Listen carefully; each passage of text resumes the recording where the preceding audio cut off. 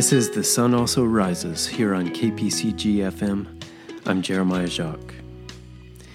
Have you ever noticed how much people love stories? The beginning, the middle, and the end. The conflict and the resolution. The denouement. The character development. The rise and fall of the story arc. When the characters surmount seemingly insurmountable obstacles to succeed in the end. We love that stuff. We love stories.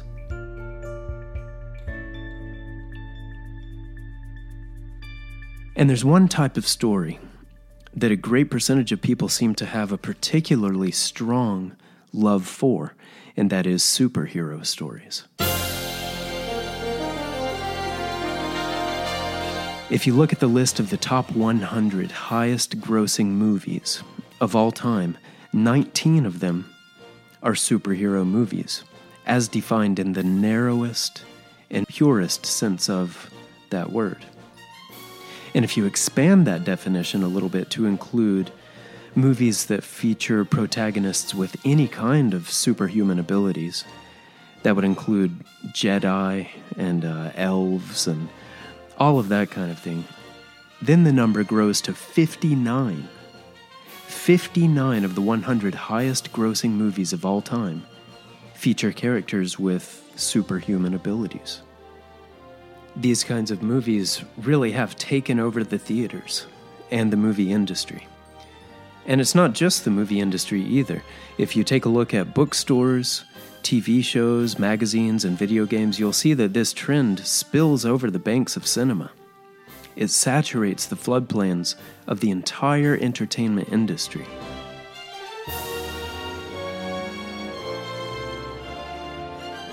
So the question is, why?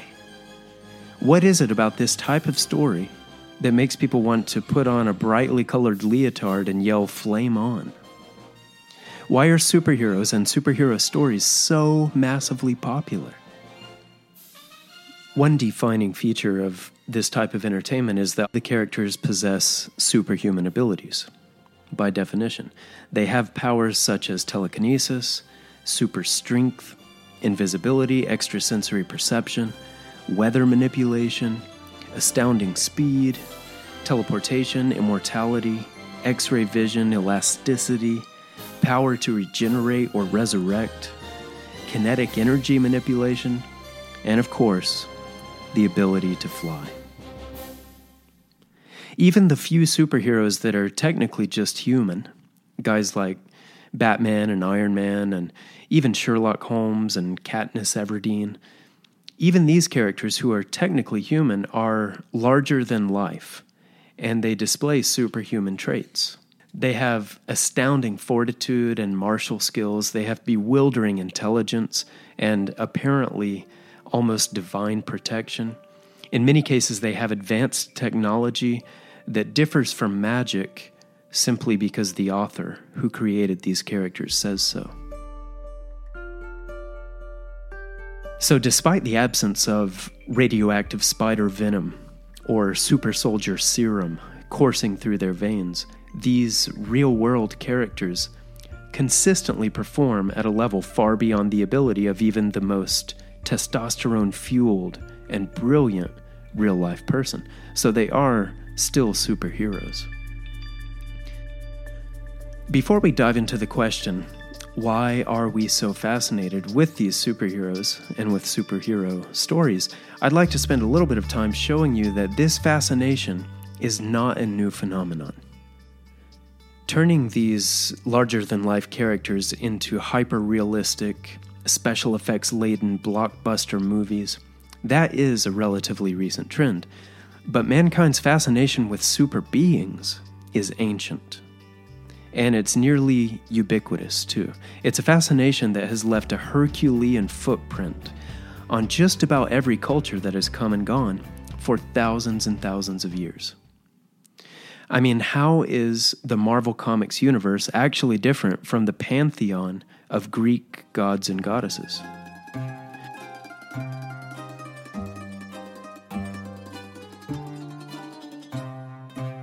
How are DC's heroes any different from the beings of Roman mythology or the Mesopotamian or Norse mythologies?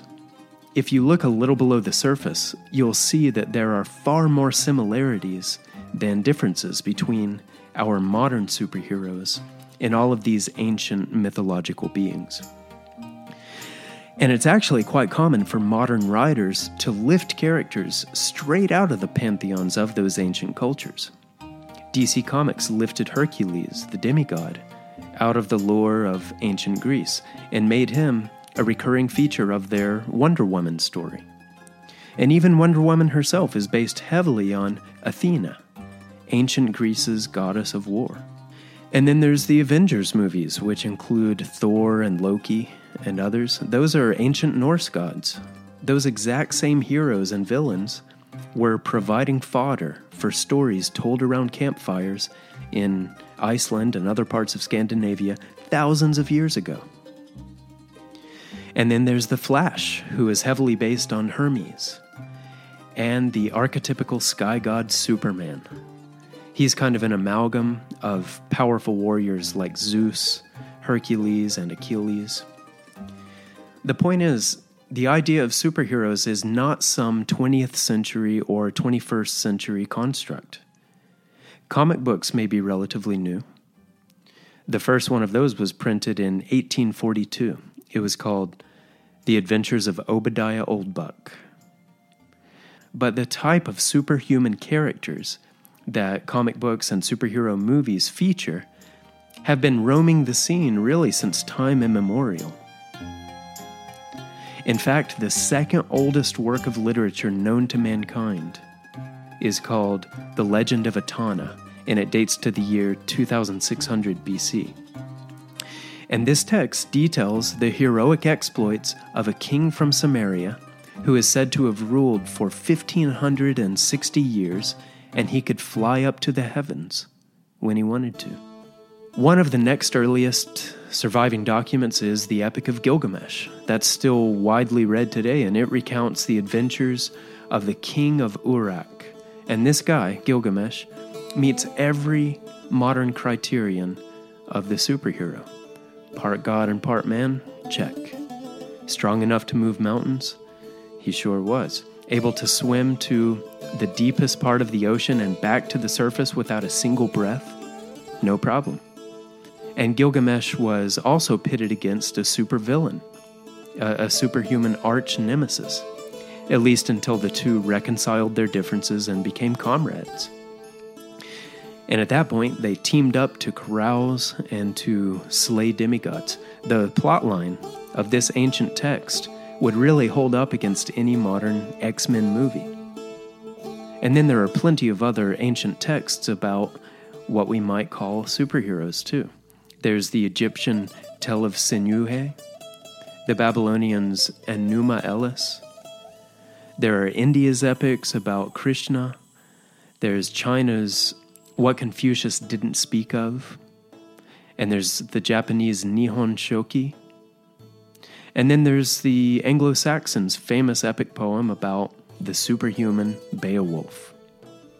And the list really keeps on going, to infinity and beyond. And history shows over and over that as soon as a given society would outgrow its fascination with its pantheon of mountaintop-dwelling sociopaths, it would sort of reinvent those super beings in new forms. In the West, King Arthur and the Knights of the Round Table came to fill the superhero's role. And then came the explorer legends and the musketeers, and then the super cowboys and tall tale heroes. For Eastern cultures, the interval between gods and superheroes was filled with samurai and ninja myths. In some of these, the samurai or the ninjas could control weather. They could walk on water. They could become invisible, and all kinds of other extraordinary powers. The evidence shows that stories about superhuman beings have been around for about as long as human beings have been around. In time, the capricious kryptonite of pop culture fads, ends up slaying each set of gods or heroes. But like a phoenix rising from the ashes of its old self, the idea of superhuman characters is reborn and recreated again and again. So why is the fascination with immortality and other superhuman abilities so universal? When we come back, we'll discuss the answer to that question. You're listening to The Sun Also Rises on KPCG FM.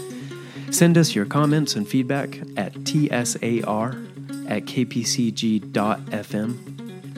And when we come back, we'll continue our discussion about why people are so fascinated by stories about superheroes.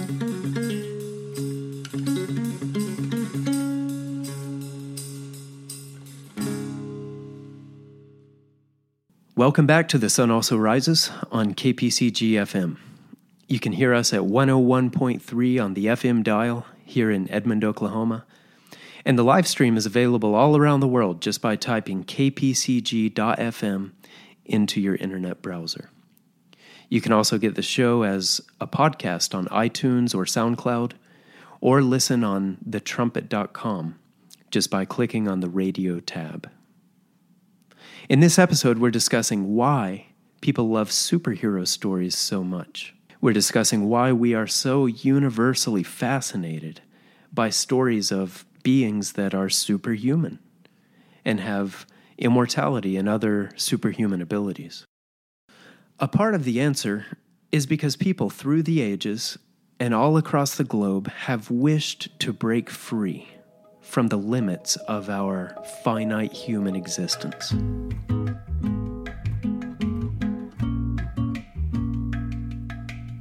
As American author Judy Picoult said, superheroes were born in the minds of people desperate to be rescued.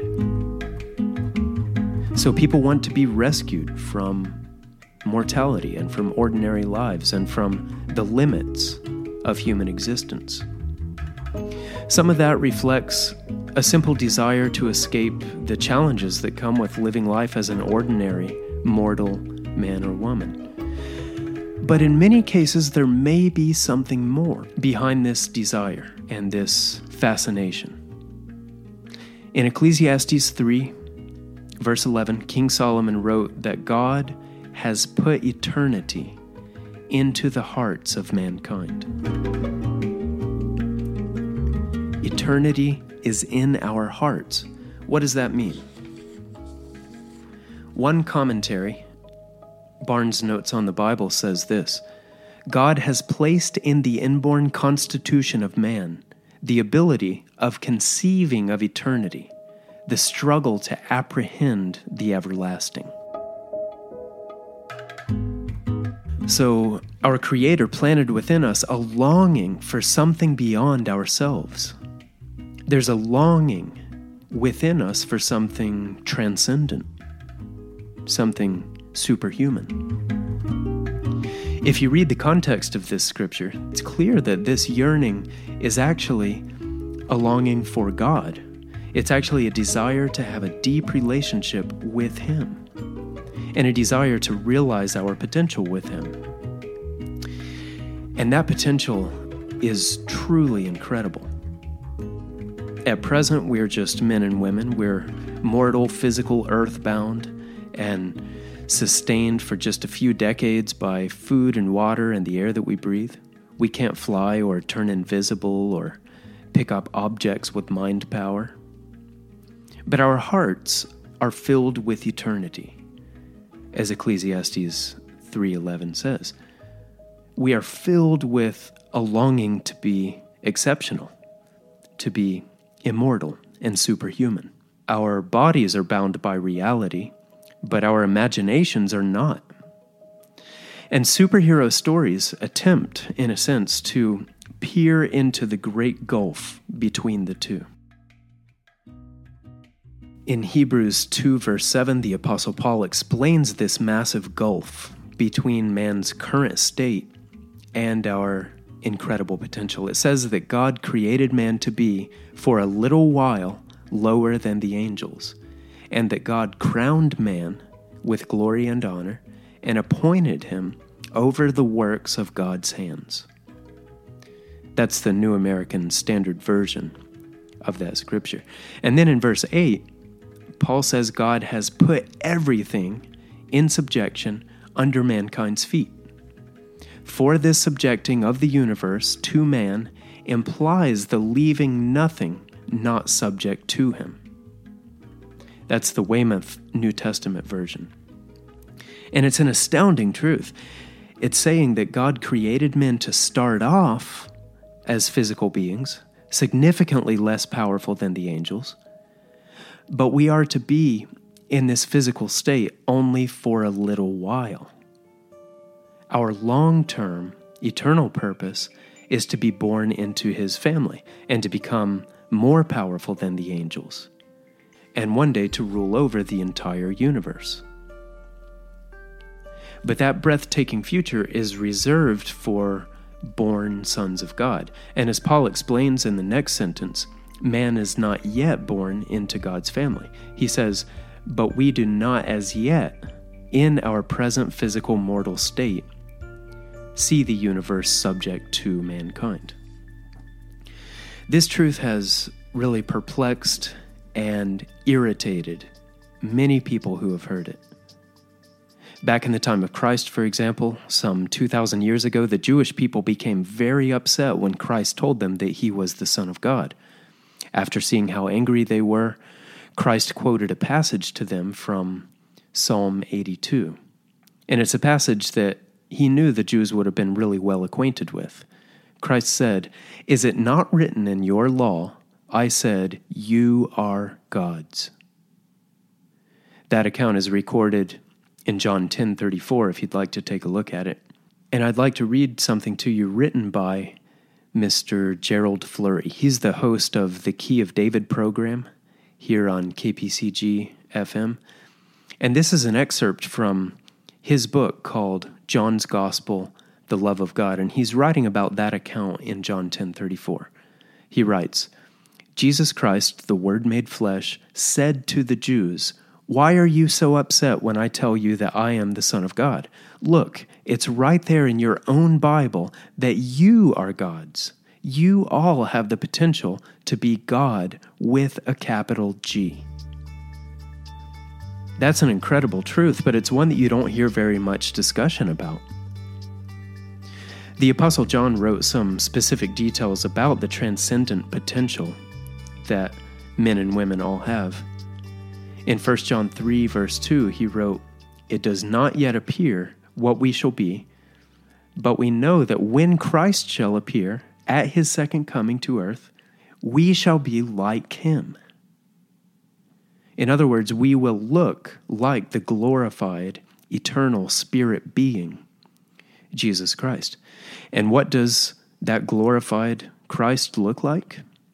Well, if you read passages such as Revelation 1, 14 through 16, Revelation 19, 12 and 13, Matthew 17, 2, and several others, you'll see that his eyes blaze like flames of fire. His feet glow like brass in the refiner's fire. His face shines like the sun in full strength. This shining is so intense that it would blind a man's eyes and kill him if he looked upon it. So it's clear that God is infinitely more powerful than any fantasy creation from the imagination of men. He's far more radiant than the superheroes that we create in our books and movies. And the even bigger difference is that while the superheroes in our movies and books are governed by deeply flawed human character, God has perfect character. Any person who is born into God's eternal family and who becomes one of those radiant, staggeringly powerful, and immortal God beings will not only have God's glorious appearance and power, but will also have perfect godly character. Part of the reason that the cultures of the world continuously create superheroes and other super beings springs from the longing for eternity that God planted in man's heart.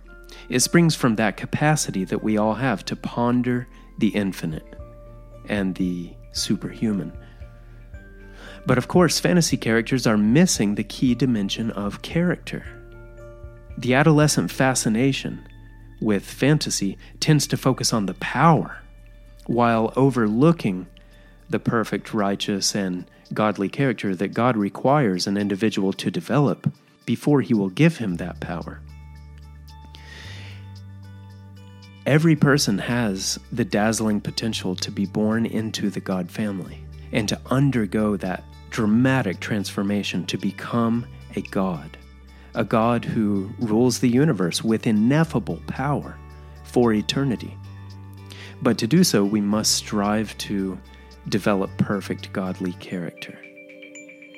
If we set our hearts on the reality of our true potential, we'll come to see that it's infinitely more transcendental than anything that can spring from a man's imagination. I'm Jeremiah Jacques, and we're coming to the end of The Sun Also Rises on KPCG FM. That's 101.3 on the FM dial here in Edmond, Oklahoma. And the live stream is available all around the world by typing kpcg.fm into your internet browser. Please visit thetrumpet.com today to order a free copy of the book that I mentioned, John's Gospel, The Love of God by Mr. Gerald Fleury. We would love to send you a free copy of that, so just go to thetrumpet.com and click on the literature tab there, and you'll see it in the list that comes up. We really appreciate your listening today, and we hope that you'll give us your feedback and comments. Just email tsar@kpcg.fm. I'd like to thank the KPCG Operations Manager, Mr. Dwight Falk, and the technical crew. And I'll leave you with these words from the Scottish writer Grant Morrison.